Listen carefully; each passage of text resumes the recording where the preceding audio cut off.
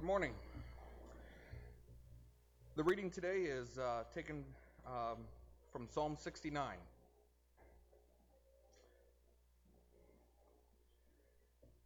Psalm 69. Save me, O God, for the waters have come up to my neck. I sink in deep mire where there is no foothold. I have come into deep waters and the flood sweeps over me. I am weary with my crying out, my throat is parched. My eyes grow dim with waiting for my God. More in number than the hairs of my head are those who hate me without cause. Mighty are those who would destroy me, those who attack me with lies. What I did not steal must I now restore? O God, you know my folly. The wrongs I have done are not hidden from you. Let not those who hope in you be put to shame through me. O Lord God of hosts, let not those who seek you be brought to dishonor through me, O God of Israel. For it is for your sake that I have borne reproach, that dishonor has covered my face, that I have become a stranger to my brothers, an alien to my mother's sons. For zeal for your house has consumed me, and the reproaches of those who reproach you have fallen on me. When I wept and humbled my soul with fasting, it became my reproach. When I made sackcloth my clothing, I became a byword to them. I am the talk of those who sit in the gate, and the drunkards make songs about me.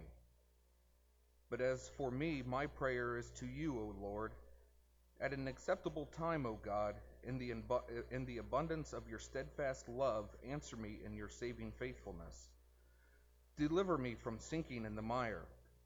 Let me be delivered from my enemies and from the deep waters. Let not the flood sweep over me, or the deep swallow me up, or the pit close its mouth over me. Answer me, O God, for your steadfast love is good.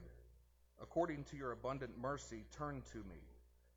Hide not your face from your servant, for I am in distress. Make haste to answer me.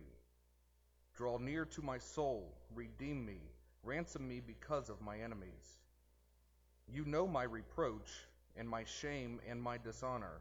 My foes are all known to you. Reproaches have broken my heart, so that I am in despair.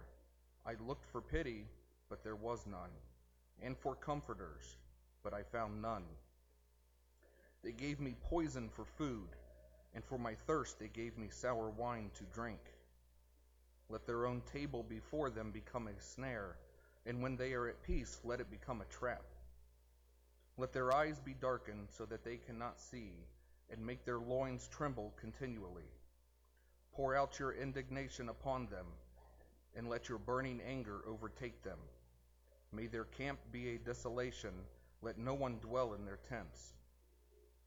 For they persecute him who you have struck down, and they recount the pain of those you have wounded. Add to them punishment upon punishment. May they have no acquittal from you. Let them be blotted out of the book of the living. Let them not be enrolled among the righteous. But I am afflicted and in pain. Let your salvation, O God, set me on high. I will praise the name of God with a song. I will magnify him with thanksgiving. This will please the Lord more than an ox, or a bull with horns and hooves. When the humble see it, they will be glad. You who seek God, let your hearts revive. For the Lord hears the needy and does not despise his own people who are prisoners. Let heaven and earth praise him, the seas and everything that moves in them. For God will save Zion and build up the cities of Judah, and people shall dwell there and possess it. The offspring of his servants shall inherit it, and those who love his name shall dwell in it. Good job, man. Thanks, Mike. Mike had quite a job today. Thank you for that. You know, one of the key aspects of growing up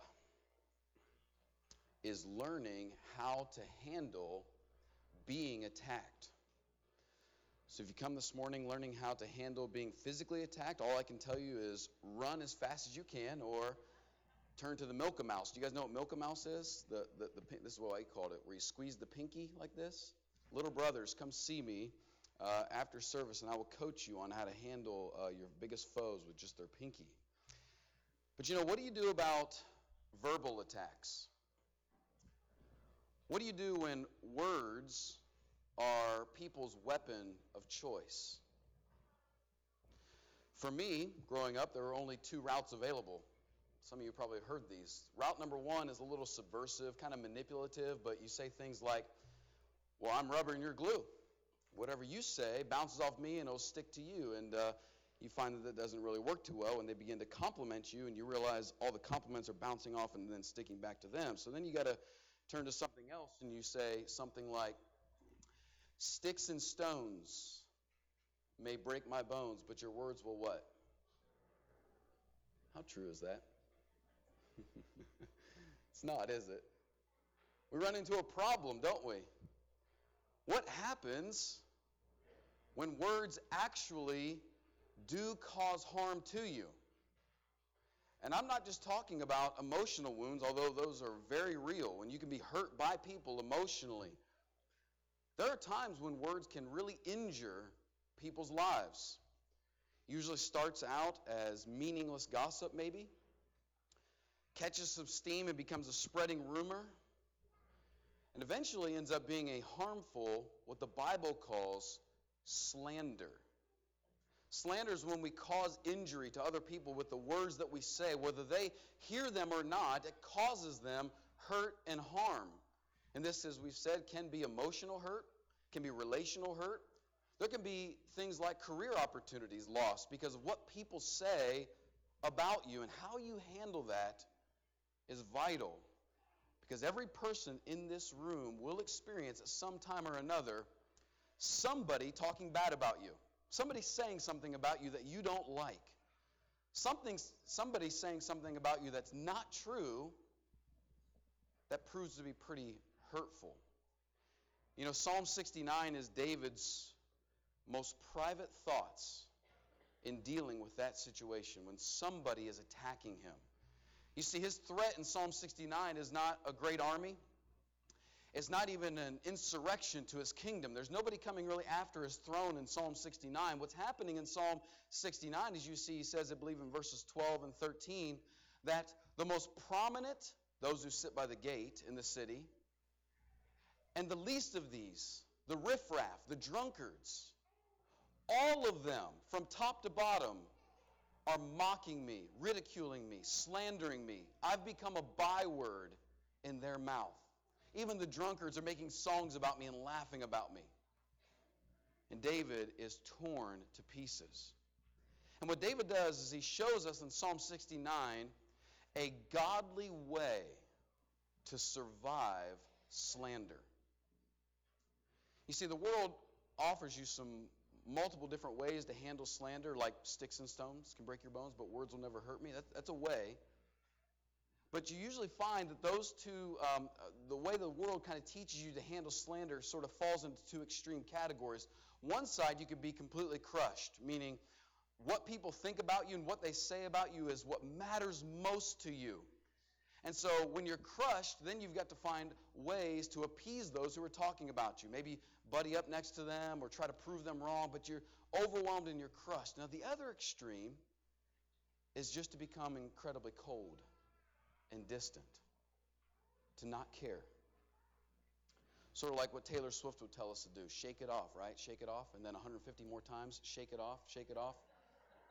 Like, Taylor would get it, Imagine if Taylor was hanging out with David. She'd be like, shake it off, David. I can't. Because we all know that actually doesn't really work.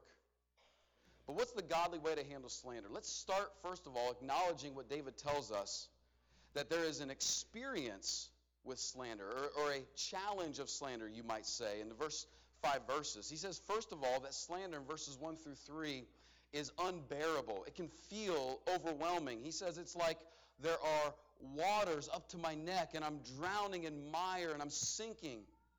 He says it's an unbearable experience. It's overwhelming. Emotionally, it's all around him. He can't escape this feeling of slander. And it's even physical, his overwhelming feeling. He says, my throat is parched from all the crying I'm doing, meaning I'm physically exhausted from working through thinking about how I'm a byword amongst all these people that are around me. It's wearing me out. And so slander is unbearable. Slander is unjust. Verse 4, he says, look in verse 4. He says, more in number than the hairs of my head are those who hate me without a cause. Mighty are those who would destroy me, who attack me with lies. And he asks rhetorically, do I have to repay for things that I have never stolen? You see, he's getting into the heart of what cuts into slander is that it's unjust, it's not right, it's unfair, and that's what's so frustrating about slander. You see, you and I can probably accept not getting a promotion or missing out on a relationship if it's something in the cards that we've been dealt, right? If something that maybe we have in our control, but it becomes a really bitter pill to swallow when somebody outside of you, because of what they've said, which is not true, harms your life. And sometimes it's not just the loss, but it's the unfair loss that is so frustrating about slander. And so it's unjust. But you notice David doesn't just stop with this being overwhelming and unjust. He says it's also unsettling in verse 5. You see, these attacks have David so sensitive to his failings. You see, when you are under attack, Satan begins to pile on. And so when people are spreading lies about you and talking about you in ways that are untrue and unfair and unjust, all of a sudden we begin to wonder, well, I am kind of bad. Maybe I do deserve this. And you begin to become so aware of all the ways that you fall short because people have been lying about you in all these different ways, and so it becomes unsettling to the soul. But David doesn't just stay in what his challenge or his experience is. He moves into the concern. And here's probably the tipping point, if you're going to zero in for just a minute on this sermon. Here's the tipping point. What you're most concerned about when you experience slander. Let me show you what David's concerned about. In verse 6, he's concerned that other people will be misled in their pursuit of God. He says that David is God's representation on earth. As God's king, he is the representation of God to the people on earth. And he's afraid, he's concerned that slander about him in the world, in his nation, will harm other people who look to David as an example of how to seek God. That these lies might distort their vision of what it looks like to pursue and serve and be under God's care. His fear is that those who currently trust God will be misled away from God because of lies about him. Secondly, he's concerned that he will be misunderstood. In verses 10 through 12, David says his practice of faith is being misunderstood by people around him, and they're beginning to mock him for it. He says, I repent, I'm in sackcloth, I'm in ashes, I'm fasting. And when people see me doing these things, they're mocking what I'm doing. See, David is practicing with great sincerity his faith, and people are looking at that and mocking. So his concern is other people will be misled away from God, and I will be misunderstood in how to pursue God. And these two concerns are there because they are about the glory of God being distorted. This is the critical point, okay? You will never be able to handle slander in a godly way if your glory is all you're concerned about. If your name and your reputation is all you're concerned about, you will not handle slander in a godly, faithful way. You will do what the world says. You'll either be crushed, what people think about me is the only thing that matters and it's destroyed my life, or you'll be cold and Taylor will begin to counsel you and lead you in how to shake it off, right, and move on forward. And it won't ever make you the kind of person God wants you to be. You see, thirdly, David shows us how and what to cry about in our slander.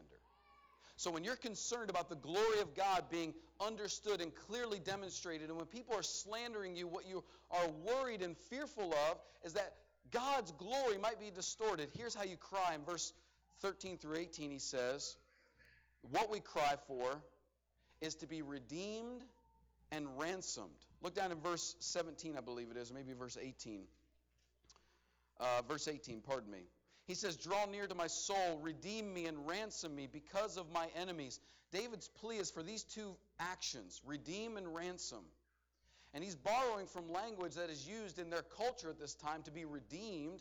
I'll remind you of the story of Ruth, where the next of kin in her, the closest to her, Boaz, the next of kin is going to make a purchase to buy her out of the slavery that she's in, this overwhelming slavery.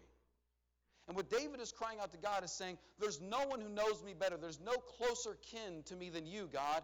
And I'm calling for you to redeem me and ransom me out of this suffering, this prison. You see, what David is crying for is a relief from the pain of slander. You see, David actually knows that you can't always stop the mouths of fools, but you can stop the hurt. How often, you all seen this before, right? You played the telephone game, or maybe you've just experienced this in reality, where the moment something untrue gets out there, gets moving, man, how easy is it just to corral around that, like a emergency squad and bring it all in and be like, hey, you 14 people have heard something untrue about me. I want to clear it up with just you 14 people, and it never spreads farther than that. That never happens, does it? Never does. And so David knows that you can't stop the mouths of fools, but you can stop the hurt that comes from slander. And so David says, would you please redeem me? Would you please ransom me? And in verses 14 and 15, he goes back to the words he uses in verses 1 through 3 when he says in verses 14 and 15, deliver me from sinking in the mire. Let me be delivered from the enemies and from the deep waters. Let not the flood sweep over me, or the deep swallow me up, or the pit close its mouth over me. What David is asking for is, God, would you pull me up out of the drowning self-pity that I'm in right now? Because that's really where we land when slander hits us. It's drowning in self-pity. And David says, pull me up out of the pain of this problem. And how's God going to do that? David asks him to use God's steadfast love and his abundant mercy. He says, your love is good. Your presence of your love is what gives me joy, not just the absence of slander, because you could live for the next 20, 30, 40, 50 years of your life, and you could never experience slander but not be satisfied or fulfilled. So the absence of slander is not the fullness of life. The presence of God's love is the fullness of life. And so David says, in the midst of this slander, when I'm being hurt and I'm struggling, God, would your love please show up, because it's greater than any slander that could be thrown at me. And what you find out in David's cry is that others slandering you, listen up, it's not really about them. And in some ways, when you experience slander, it's a gracious act of God. Because what he's doing is breaking your fierce hold on your love of what other people think of you. And carefully, tenderly, yet painfully drawing you back to the only opinion that ever mattered. You see, slander sometimes shakes us, doesn't it? It rocks us. And we get so broken by it, and we're overwhelmed, and we're drowning like David. We're saying, there's no foothold. I'm falling and sinking, and I don't know how to get out of this. And God is saying, listen, the sinking's good, because I want you to know that no arm other than mine can pull you out of this. And some of us in here love what people think of us more than we love what God thinks of us. And when you experience slander, God is graciously yet painfully waking you up to what other people think has no redeeming power. And if you're stuck in that prison, you for the rest of your life will be begging others to make you feel better about yourself. And God graciously lets you experience a moment of slander to say, come care what I think. And you'll never be shaken again. What's the conclusion of all this?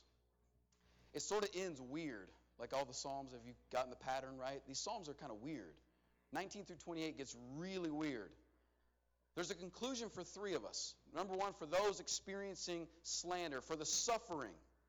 Verses 19 through 21, David summarizes this. He says in verse 19, God, you know my reproach, which has caused shame and dishonor. What he's saying, reproach is a word that they borrowed from farming, which is like harvesting. You know, picture someone harvesting in a field. What they're doing is they're going to that plant and they're attacking that plant and taking from that plant, right? Never really thought about it in violent terms, but that's kind of what it's like. It's, you know, a little rude to the plant, but we do it. And the word reproach is like that, where David says, I'm continually under people coming after me and ripping out of me. And what it's causing David is two problems, one internal, one external. Internal is the shame. He says, this reproach has caused me shame. Internally, I'm shaken. I don't know what I'm worth. I don't know why I'm here. He's struggling with that.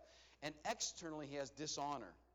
You see, David is in disgrace, both in public and in private. And he's suffering. He says, my heart is broken and I'm all alone. And he uses a metaphor in verse 21 to describe this. He says, they gave me poison for food, and for my thirst they gave me sour wine to drink. I want you to recall in your mind what Brother Richard shared with you at the table about sour wine, because we're going to come back to that in just a moment. He said, David's metaphorically speaking, these people that are hurting me, it's like they gave me poison to eat and the sour wine to drink. We'll explain what sour wine is in just a moment. But he remembers. He says, God, you know both my experience and my enemies. You haven't left me alone. That's for the sufferer. That's the conclusion, that you know you're not alone. What about for the slanderers? Verses 22 through about 28 get really intense, really serious. David has a call for justice to these people that are speaking about him. He is calling for God to rise up and to judge these people and punish them in a righteous way. And there are two ways that you and I can make sense of that today. The first one is objective, just thinking objectively. David is God's representative on earth. And not taking slander personal, but completely objective, he's saying, God, when people slander and trample your anointed, they deserve to be punished. Amen to that, right? Paul borrows this in Romans chapter 11 when he says those people, those Israelites who trample Jesus Christ underfoot, they will get what Psalm 69 says, punishment, because when you trample God's anointed, there's judgment. But how many of you experience slander objectively? How many of you, when you go through slander, are like, you know, objectively speaking, if they are actually speaking about the Christ that's in me right now? We don't, right? Personally, subjectively. We've got a problem with this text, subjectively. Because this call in verses 22 through 28 for justice and punishment to come on these people does not square with Jesus when he says that you are to love and to bless and do good and pray for your enemies. What are we supposed to make of that? How do we put these things together? You see, David had a zeal for justice, and it was right. It was good. But you and I stand at a different place in history than David. David lived in a time before the cross of Jesus Christ. And his call for justice upon those who are unrighteous is good and true and right. But you and I stand on the other side of the cross. And God, knowing God did answer David's call for justice. When David said, God, I want you to let their eyes be darkened. God, I want you to pour out your indignation. God, I want you to punish them with punishment upon punishment. We actually, on this side of the cross, can look back and know God answered David's call fully. To the extent at which David called for it, God answered it. But he didn't answer it on those slanderers. He answered it on his son. That's where it came. You see, verse 21, where David said, they've given me poison like food and sour wine to drink, was a metaphor for David, right? David really didn't get poisonous food, and it was poetic. But there was a guy in history that was not a poem for. That was real. Jesus was offered wine twice in his crucifixion. Do you know this? The first one was wine mixed with myrrh. Do you remember that?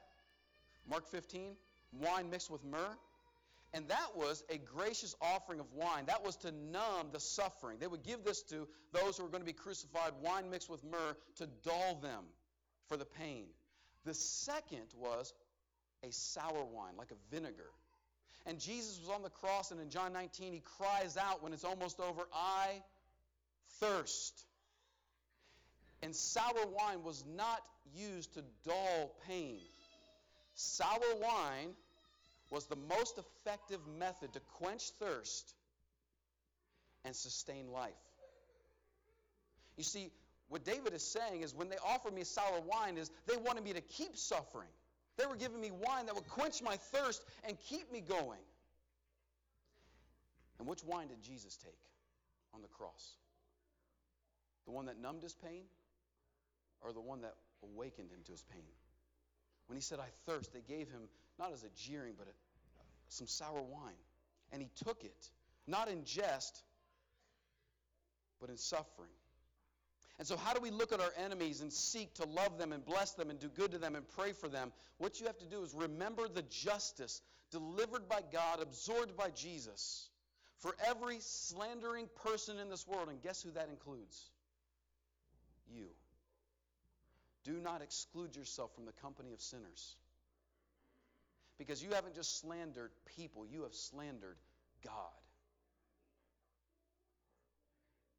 And there's one more conclusion when you understand this, that Jesus Christ absorbed the righteous judgment of your slander. He leads us to the seekers. At the end of this passage, in verses about 29 on, you see David spills out into praise, and it's kind of strange, but he does. And when you understand the reality of Christ, that God delivered the punishment and Jesus absorbed it, you realize that this leads us to two things for seekers. Number one, it leads us to praise. Praise is the antidote for our self-absorption that overtakes us. Did you catch that? Praise is what pulls you out of self-obsession. Gratitude, honor, praise to somebody who's done good things for you brings you out of the self-absorption and bitterness that overwhelms you when you're slandered. And the result is God is honored and people are encouraged. We need to be people that praise when we realize what Jesus has done. And the second thing we do is we anticipate. You see, this last portion of praise in verses 34 through 36, David speaks not to his personal praise, but to a place, a Zion that God is going to rebuild, a new Jerusalem, a place where all the inhabitants will not be slanderers, but faithful servants, words of grace, where righteousness dwells, both in us and in the world. So I want to call those of you that are in here. Maybe you're experiencing slander right now. Maybe this is coming in your life. Maybe it hasn't. Be prepared to handle and walk through slander in a godly way. Having the right understanding of the challenge that it's overwhelming, the right concern that it's about God's glory and not yours. Cry for the right things. And understand the right conclusion that even your slander put Jesus on the cross, and you can then have grace and mercy towards others. And so here's how I'd encourage you to pray. Father, when I experience slander, remind me to make my concern your glory, not mine. And lead me to the cross to find the comfort of your love and the compassion to love those who hurt me. And if you'll get that, you'll understand how to walk through life in a godly way. And you can't do this without Jesus Christ. And if you need him right now, more than ever, maybe you never become one with him, or maybe you have, but you're not really walking with him. You're walking in the wisdom of your own strength and power. The offer to be his and to walk with him is now. We can help you. Let's stand and sing.